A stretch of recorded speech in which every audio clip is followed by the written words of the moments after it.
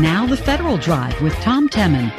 Hello, and thanks for joining us on this Tuesday, May 2nd, 2023. 7 minutes past the hour, I'm Eric White filling in for Tom. Our producer is Peter Muserlian. Our digital editors, Daisy Thornton and Darius Lauderdale. Coming up this hour of the Federal Drive. Does the Marines' new modernization plan go too far? One of its former commandants thinks so. Plus, the Supreme Court looks ready to help out false claims whistleblowers. Those stories and much more ahead during this hour of the Federal Drive. But first, the General Services Administration is giving the public new online tools to access federal resources more quickly. That's all being done through an upgraded USA.gov that addresses feedback from users who got lost on the site looking for specific services or information. As part of Federal News Network CX Exchange, FNN's Jory Heckman spoke with the acting director of GSA's Public Experience Portfolio, Leilani Martinez. This is actually work that's been happening for over a year. But the last 6 months, we actually had available to the public a beta version of our sites. We had beta.usa.gov and the Spanish equivalent for that. So it was a wonderful experiment, but also a way to gather feedback from the public and improve before we actually graduated the sites out of beta. And the idea behind that effort was to really improve the experience for the public. We've been really spending lots of time looking at our data, quantitative and qualitative data, learning more about our users, understanding their pain points. And then we worked to really take all those learnings and implement a better version of our sites. Okay. And to, look at this a little bit more broadly, can you explain to me the value of having a website that exists at the digital front door and helping those customers out there, the public, better understand and better navigate the services that they're looking for? Absolutely. So something we've learned over the years, and research has shown that people don't know how government is organized. They don't really need to know.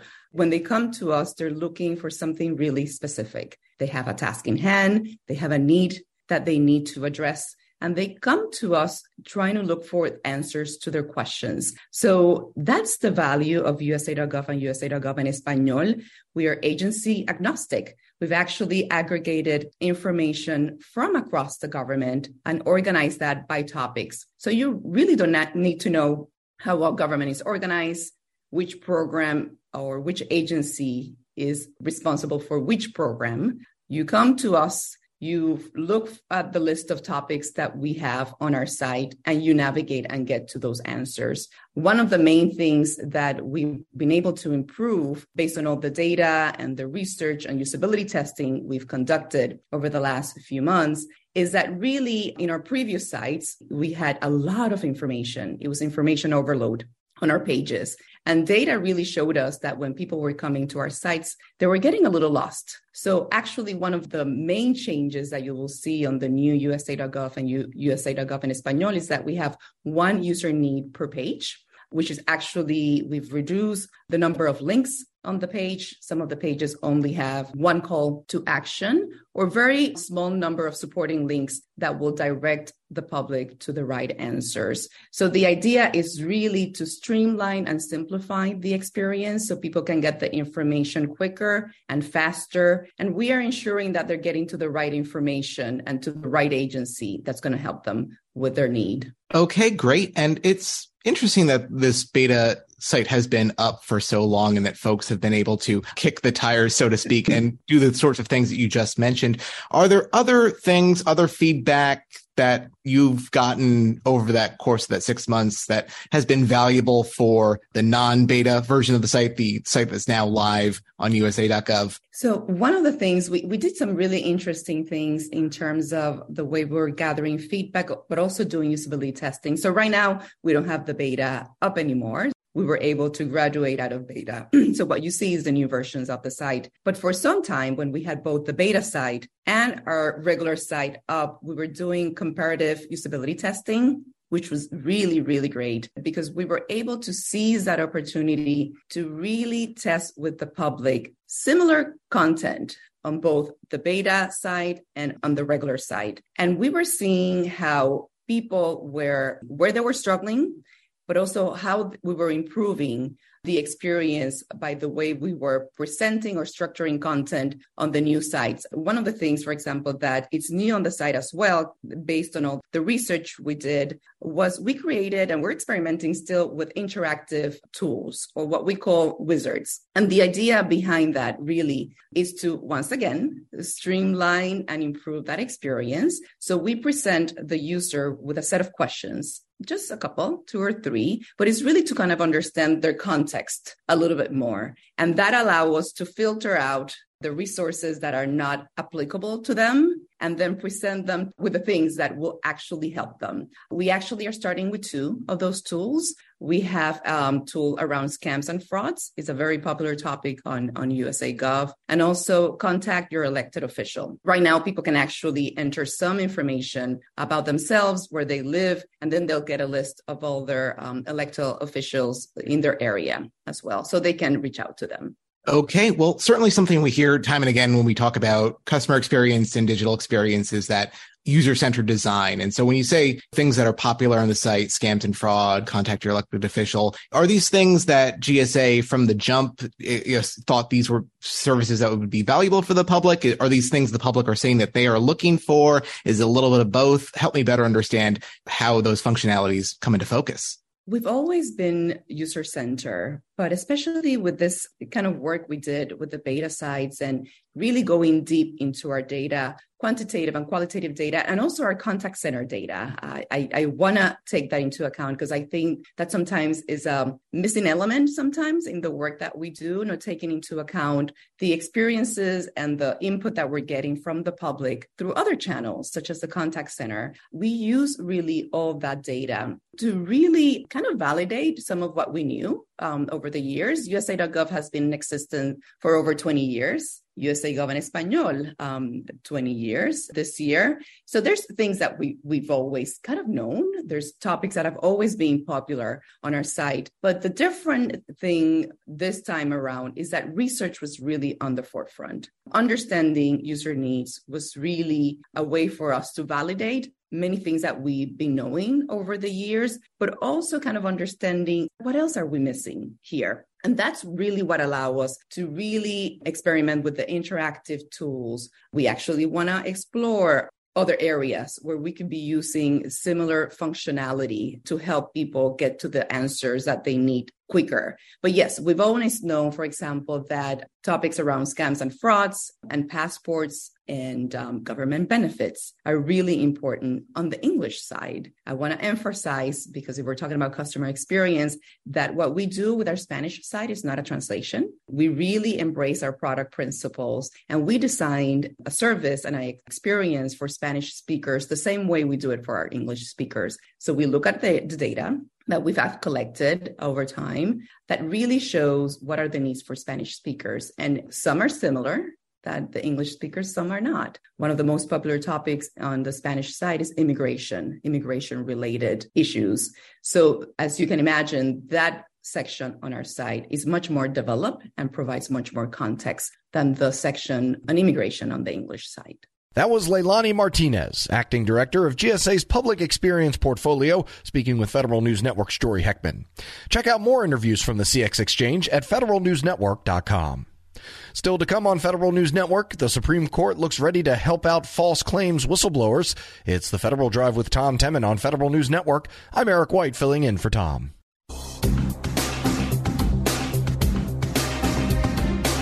Welcome back to the Federal Drive with Tom Temin on Federal News Network. I'm Eric White, filling in for Tom. The Supreme Court is considering right now a case that could boost federal whistleblowers bringing forth wrongdoing by contractors under the False Claims Act. The case underscores the importance of intent and its relevance in these cases. For details and why it's a landmark case, Federal Drive host Tom Temin spoke to noted D.C. whistleblower attorney Stephen Cohn. Steve, tell us about this case. What is the Supreme Court looking at here precisely? Sure. So it's the super value case, and they're looking at what type of proof you need to show fraud.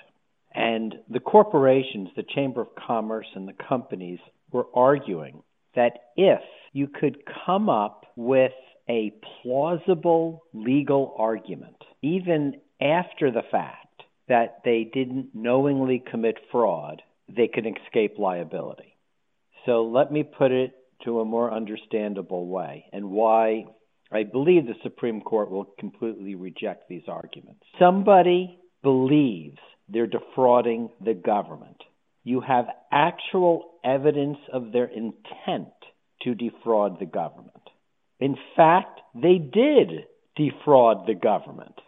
But somewhere along the line, a company can argue that they should be let off the hook because there was a plausible argument that they weren't defrauding the government. So what they were saying was subjective evidence. In other words, evidence of the actual people ripping off the taxpayer. Evidence of their intent to rip off the taxpayer could be ignored if the company came up with a rationalization that it was ambiguous whether fraud was occurring. Well, what would constitute evidence that they intended to commit fraud?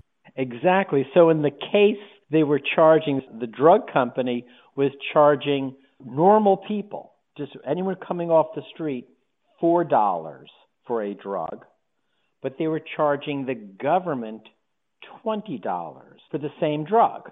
So if the federal agent just walked in and bought it off the shelf, they'd save the taxpayer $16.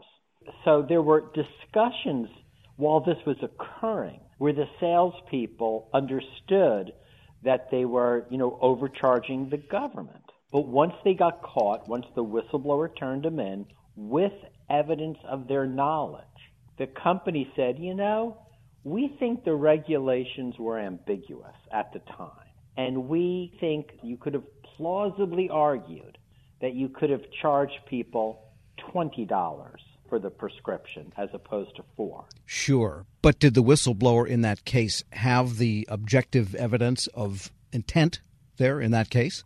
Well, they had the evidence that the people who were overcharging the government suspected or knew they were overcharging the government. And in fact, they were overcharging the government. You can't have a False Claims Act case no matter what evidence you have. I mean, you could have 1,000 emails about someone trying to steal money from the government, but if it's at the end of the day there was no false claim being submitted, there'd be no liability. You need damage. So in this particular case, they were overcharging the government. The people involved at the time either knew or clearly suspected that they were, because the False Claims Act has a standard for reckless disregard. Sure. So if you kind of know what you're doing is wrong, but you disregard all the evidence that what you're doing is wrong, you're supposed to be found guilty. They have a willful ignorance standard, whereas if you put your head in the sand and just ignore all the evidence that you're committing fraud, you can still be found guilty. So the lower courts had completely turned this on its head. And were essentially, as the dissent in the lower court said, they're just giving crafty lawyers the ability to permit literally hundreds of millions, if not billions of dollars of ripoffs to the government. And we're speaking with the non-crafty Stephen Cohn, founding partner of Cohn, and Colapinto. And there are cases that have come up over the years, especially in federal pricing False Claims Acts, where, say, you had promised the lowest possible price in a GSA contract, and it really was administrative inadvertence, where a price was higher than perhaps another customer was getting, even another federal customer was getting, but that was the price originally negotiated on the GSA schedule. We're not talking about a case like that then, correct? Exactly. In order to have the liability under false claims, you need to show some form of knowledge and intent. So when they wrote the statute, it was either direct knowledge, email, we're ripping off the government, willful ignorance, which was really designed for whistleblowers. A whistleblower comes forward to the company, presents evidence of fraud, and the company willfully ignores that evidence. Essentially, it's a way to empower internal compliance programs. if an employee goes to the compliance program with the evidence of the fraud, the company better take a serious look at it. And the third way is reckless disregard, meaning the evidence is in front of you and you choose to ignore it. So you have to have that. If it's a simple mistake, there's no liability. And the False Claims Act is not a negligence law. If you make a mistake, if you didn't really understand, but as the dissent to the lower court, the court that went up on appeal said, that the federal courts, quote, cannot tolerate deception.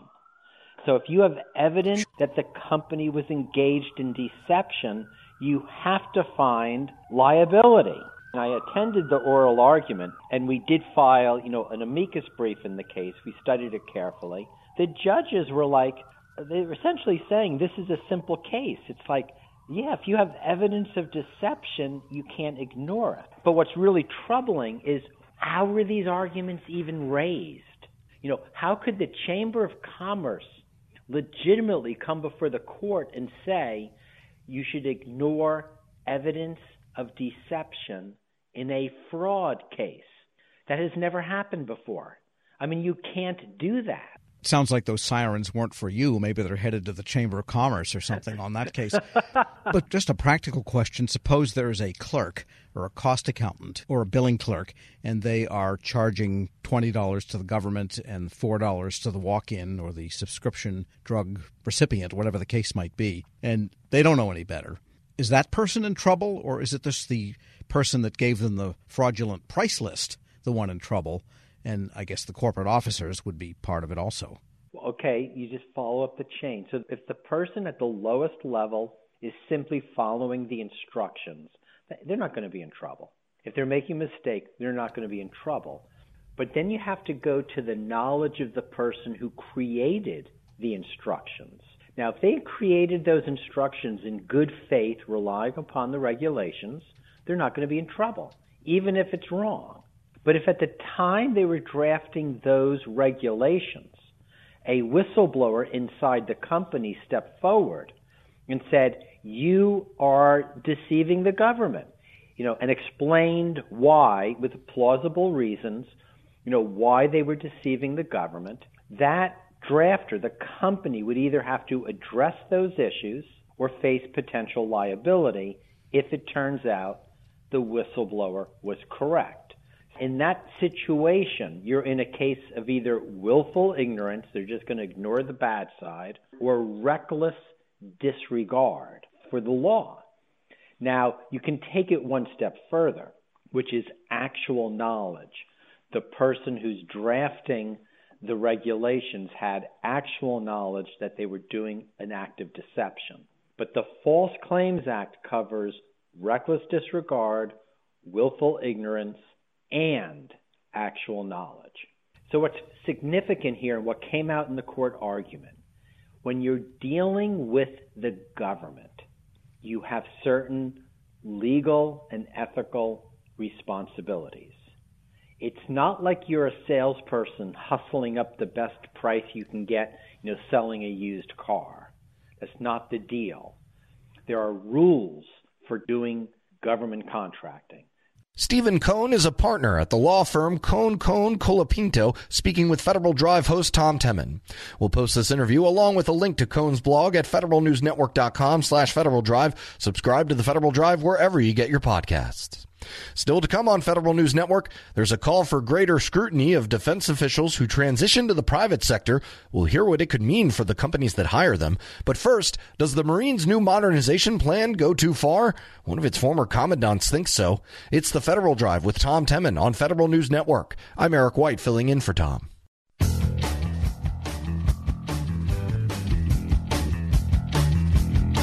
Back on the Federal Drive with Tom Temin here on Federal News Network. I'm Eric White, filling in for Tom. The U.S. Marine Corps is currently embarking on a restructuring plan known as Force Design 2030. It looks to reshape its combat power for future conflicts with near-peer adversaries, i.e. China. It also looks to put a bit more reliance on technological advances by divesting in the sorts of protective measures it used to rely on for maintaining operational readiness. Some, though, feel the plan goes too far with these updates and could potentially lead to the U.S. losing the upper hand on the international stage. One of them is retired Marine General and former Commandant of the Marine Corps, Charles Krulak, who I spoke with earlier about his concerns. Let me start by saying this is not just me. I represent a group. Our group is made up of every living retired four-star general in the Marine Corps. This includes every living commandant, assistant commandant, and combatant commander. It includes 2 former chairmen of the Joint Chiefs of Staff, a former Secretary of the Navy, and a former Secretary of Defense. So let me tell you what the concerns are. Go ahead. Which will lay out the Force Design 2030.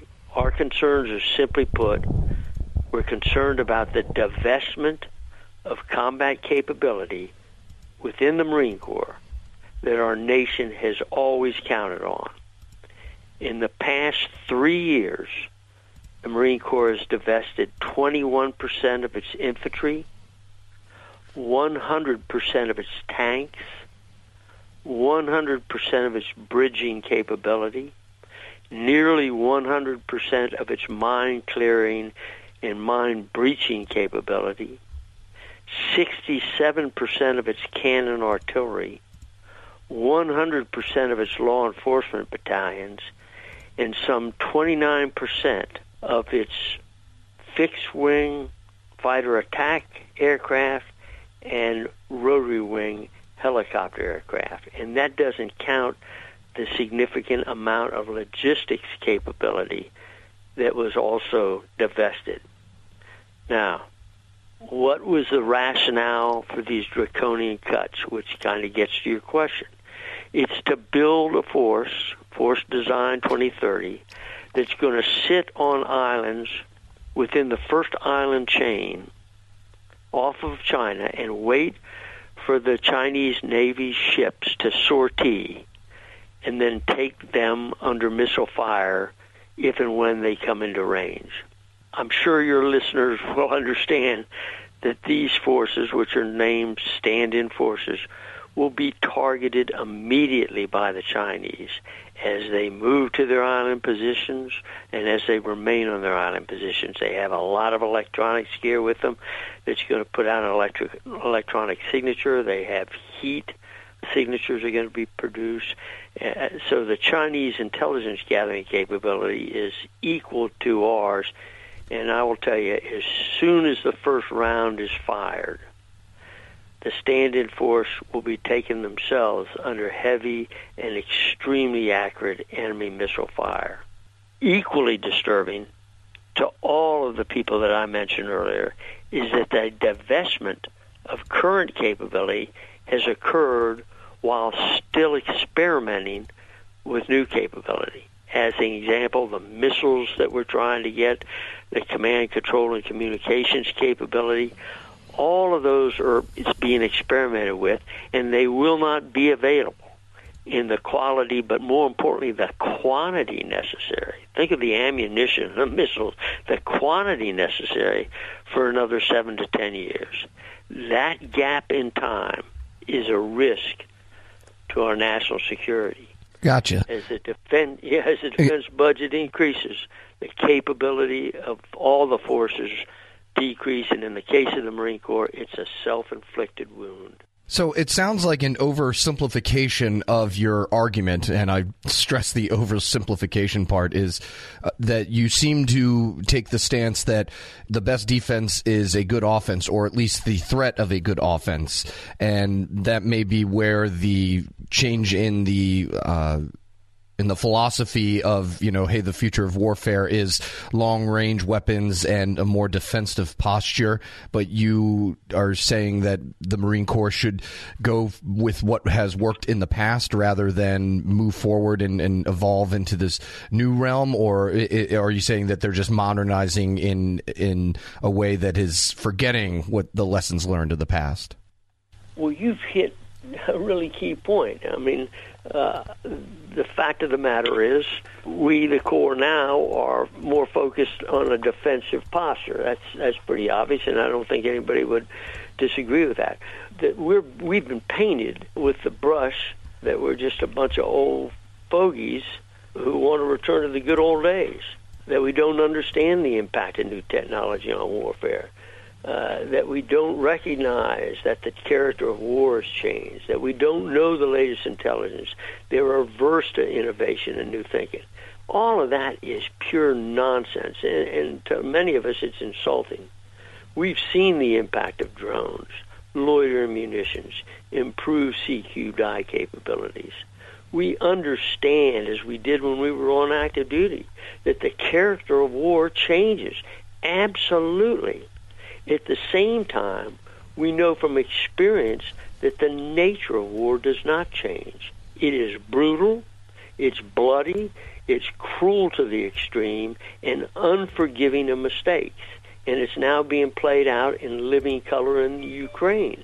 To think that all of a sudden warfare is going to be fought at 150-kilometer distance, that there's not going to be any close-in fighting, that we're going to be able to cyber our way across a river crossing, or use deceptive means to cross a minefield. It's just crazy.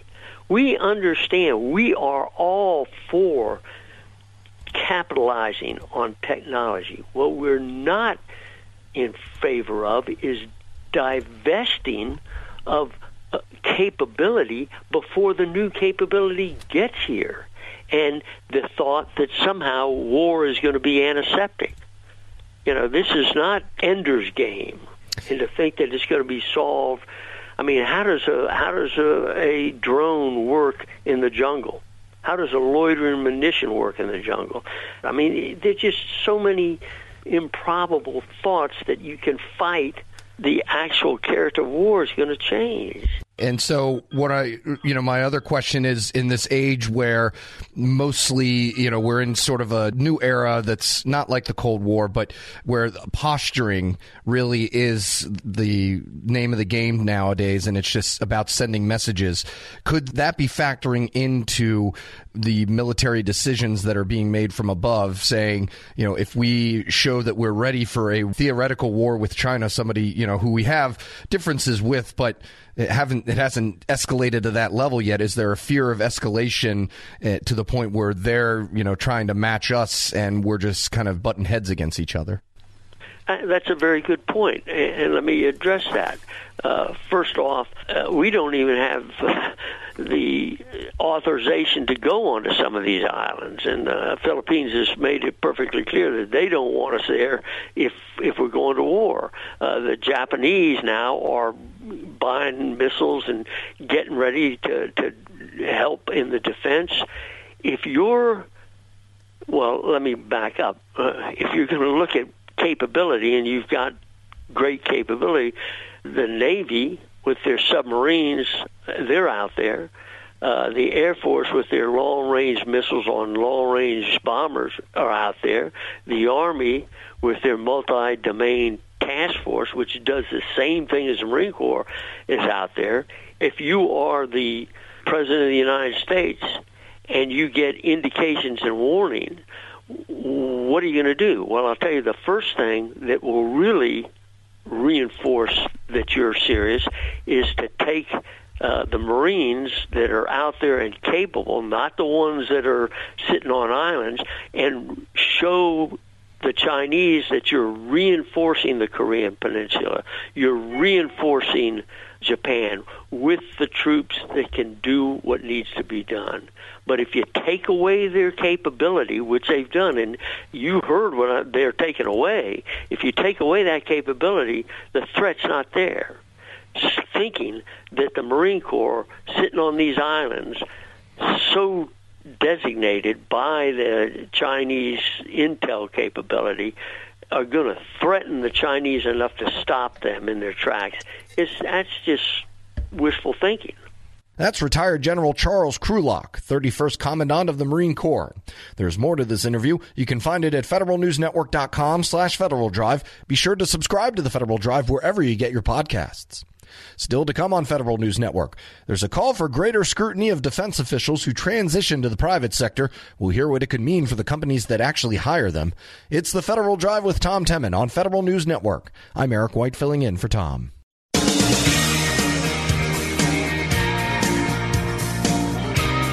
Welcome back to the Federal Drive with Tom Temin on Federal News Network. I'm Eric White filling in for Tom. Last week, the Senate Armed Services Committee heard testimony regarding a so-called revolving door between the Pentagon and the companies that it awards contracts to. The SASC's Personnel Subcommittee presented a report from Senator Elizabeth Warren on the topic. It expresses concerns about undue influence and potential ethical dilemmas of having so many former DoD officials working in the private sector. As you can imagine, this has the folks who represent the interests of those companies worried. To hear more about that and other legislative developments, I spoke to Stephanie Castro, Executive Vice President for Policy at the Professional Services Council. The report that Senator Warren issued, she calls it an investigation. It's about a 7-page report on the number of former high-level DoD folks who have ended up in private sector. And this piqued our interest over in industry because, obviously we are the folks who are looking to hire expertise, to hire people with high integrity, such as those coming out of the uniformed services. And so this was a hearing that we watched very, very closely. And involved in it were several branches of the military as well as DOD. I am curious what the government side of folks said, whether or not they've even found it an issue or not. A few years ago, Senator Warren introduced legislation to increase restrictions on post-government employment, and I'll call that PGE, post-government employment. Right now you have a 2-year cooling off period, etc. The DoD folks, and I'll say it was the General Counsel folks, so it was DoD, Army, Navy, and Air Force. They think they have fairly tight constraints, ethical constraints on what post-government employment looks like for former high-level folks. For example, if you are a 3 or 4-star admiral or general, you have different requirements than, say, someone lower ranking if you were separating out of the service or retiring. And so they walked the committee through sort of what the considerations are in coming up with post-government employment restrictions. And so that's the perspective they came from, which was they think the restrictions are adequate. And obviously the investigation from Senator Warren is on the other side of the coin there, of that they're not adequate, that they should be tighter. One of the things that her report goes into is the number of former high-level DoD folks who they use the words cashing in on their expertise or otherwise. In industry, we don't really use that. The contractors look to hire, former senior folks for their expertise. And as I mentioned earlier, for their loyalty. They don't check their honor or their integrity at the door once they sign retirement papers. They're still pretty loyal to the United States, and contractors are generally as committed to the federal mission set as government employees. And so, from an industry perspective, we do take a couple of issues with the report that Senator Warren put out. Yeah, and from the industry standpoint, I imagine that the main concern on your side of things is that certain companies may have more of a foot inside the door when they hire certain individuals. And, that may break down now we're facing against each other. How do they address that? And what is your concerns from the PSC standpoint regarding that? Now, that's a great question. I mentioned post-government employment restrictions. I know of no former senior person who doesn't know their ethics lawyer's number by heart back at the Department of Defense. And so, if anything comes up that is even crossing a line into undue influence, they call that person up. And so one of the things that we are looking for, if Senator Warren reintroduces that legislation, is to have a conversation about what is appropriate. At the end of the day, if you are involved in a contract award, you are for life not allowed to deal with the implications of that award. So, we at PSC recently hired someone who had worked for the Navy, and she wasn't a senior executive service member, but she was a civil servant, and she's got post-government, employment restrictions, and she knows her government ethics lawyer's number by heart, and she can reach out and contact them at any point. And so I do think there are really good, I would say, safeguards in place, but I would like to have a conversation with Senator Warren and her staff who put together this report about what they're really trying to get at and how can we work together to get us there. And let's bring the focus back to the people who are actually doing these jobs. Other than obviously the money is probably pretty good and it's a nice little stipend after you retire. But what are some of the other reasons for wanting to join private industry after putting in many years of government service? When you retire out of government service after decades of being in the military, you have a built up a knowledge base and a skill set. Yes, you also have contacts because, anybody who works in an industry for decades would have contacts. But really, it's the knowledge base that private companies are looking for. It's not so much, I would say, undue influence, which is, I think, also a phrase that the senator uses. I think it's also, they are the ones who are familiar with the program. And I'll give you an example. Recently announced was this Australia, UK, US Trilateral Security Pact, which is also known as AUKUS. And it's a huge step forward to what we are trying to accomplish from a national security perspective in the Indo-Pacific area of responsibility. It wouldn't have happened without engagement on all sides, military, civilian, and industry. And I think as we move forward in things like that, bringing knowledge to bear is critical. And I think it's not like you can find someone who has the same experience and knowledge set as a 3-star general or admiral just growing up organically outside of the military. You're going to have to take someone who is recently separated or retired. One other point, Eric, that I'll bring up is one of the individuals mentioned in the senator's investigative report is from a company, but they had left government 17 years before they started working for the private sector in this area. And so I would like to talk to the senator's staff about why they cited somebody, who's high level up in a large defense contractor, citing that as a revolving door issue when he waited 17 years before going into defense industry. I think, again, would really like to get at what the senator's trying to accomplish here and work with her and her staff to figure out what right looks like. That'd be a slow door to go into. We're speaking with Stephanie Castro from the Professional Services Council.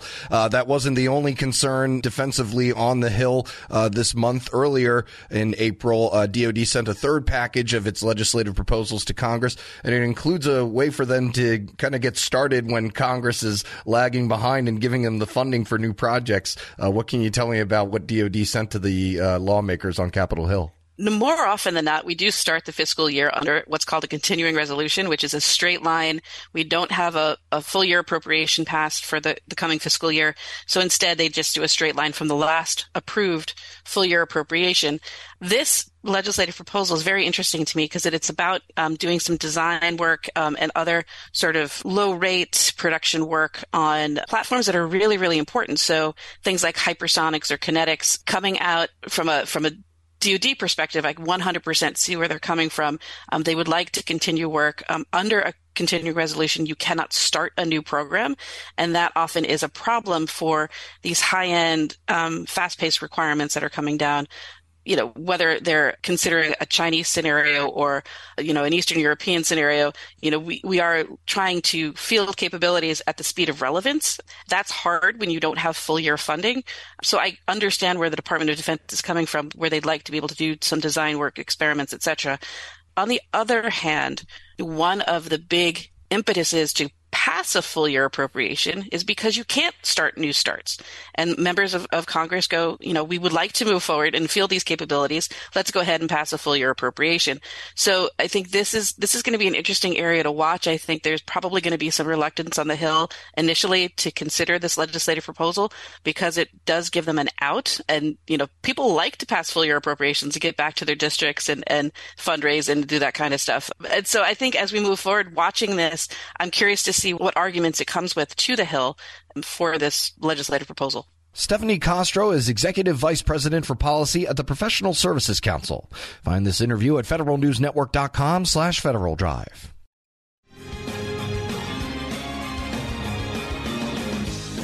An ongoing contract dispute between a local chapter of the American Federation of Government Employees and management at the Army's Rock Island Arsenal in Illinois hinges on changes to the collective bargaining agreement made over the past two presidential administrations.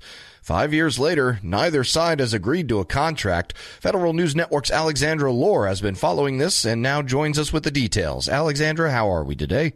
Yes, great. How are you, Eric? Good. So, what is the status of the contract as it stands right now? Well, what's going on right now is that there's a contract in place that the union didn't agree to. Management unilaterally put it in place, and the union is protesting that. It's a dispute between employees at the Rock Island Arsenal. They make howitzer cannon parts, mobile repair modules, and portable kitchens for Army operations. And there are about 400 to 500 employees involved in this. And the Army agency in charge of managing it is the Joint Manufacturing and Technology Center. So they sent a note a few weeks ago saying, as of April 1st, they were putting in place this contract. And the union said, wait a second, we're in negotiations. We never agreed to that. You can't do it. It's illegal. Well, as of April 21st, that contract went into place. So on last Monday, management sent the employees a note saying, we've got a new contract in place. Everybody agreed to it, and this is what it is. And then on Tuesday, the local 2119 sent the union members another note saying, nope, that's wrong. We did not agree to this. It's an illegal contract. On Friday, management sent another email saying they were filing a complaint against the union for sending the first email. So nobody is really agreeing on any part of this. And the workers get stuck in the middle. How did this all get started? Well, they actually started bargaining in 2019. And at that time, the Trump administration put in an executive order about management's rights in the bargaining process. And so they negotiated their contract, and then they sent it off to the Defense Civilian Personnel Advisory Service. That's sort of an HR agency that reviews contracts for them. That agency sent it back and said, nope, your contract is in violation of this Trump executive order. And so at that point, they filed an appeal, and they sent it to the Federal Labor Relations Authority to mediate. Well, it took a long time to get back. So finally, at the end of 2020, FLRA got back to them and said, you know what? A new administration is about to take over. We're just going to ignore this whole thing, and we'll see what happens under the Biden administration. Then what do you know? As soon as Biden was put in office, he signed a new executive order, and that changed some of the management policies from the old Trump one. So everybody goes back to the bargaining table. And at this point, they can't agree. The union saying, well, we want to follow the new Biden executive order and have these policies for management. And by the way, these aren't things that affect the workers. They're really just part of collective bargaining. It's what management's allowed to ask for, how many employees in what positions. It's a bargaining issue, not a worker issue, really. So they didn't agree, and they went on. And then in the midst of going back and forth, 4 or 5 different versions of the contract showed up with changes from the original thing they'd agreed on, and nobody agreed on that. So finally, in the end, management said, all right, well, as of April 23rd, the new contract's in place. And that's where they are right now. I can't imagine having the status of my job depending on a outcome of a presidential election, but that's where we are. So what are the major points of disagreement that both sides have laid out? They have to do with the 2 different issues. One is the management issue and management's rights in bargaining and who they have a right to, how many employees they have a right to have, how many employees in different positions. And then the other part is this whole thing about workers' rights and the rules regarding employees at the arsenal. And those are things that were originally agreed to, but the union is saying, well, changes have been made that we didn't agree to. And apparently management is saying, well, what problems do you have? Here's a contract. And they've kind of gone back and forth like that. The Army's position at this point is that they're waiting to see what FLRA says, and they're not going to have any response until there's a decision from FLRA. Federal News Network's Alexandra Lohr with us. So what happens next? Where do we see this going? There are kind of a lot of players getting involved at this point. Local politicians, Senator Duckworth's office has weighed in support of the union. Apparently, this is something that just has never happened before. One official who I talked to said before the Trump administration put their executive order in place, something like this was kind of unheard of. What I'm talking about is the unilateral contract that both sides didn't agree to, because the union, of course, can't strike. They're federal workers, but by law, they have to have a contract that both sides agreed to. And now there's a contract in place that only one side has agreed to. The union, for their part, says that they're going to follow their 2013 contract, which is the last one that they say was legally agreed to by all the parties. All right. Federal News Network's Alexandra Lohr, thank you so much for filling us in, and we'll have you stop by whenever they do finally resolve this issue.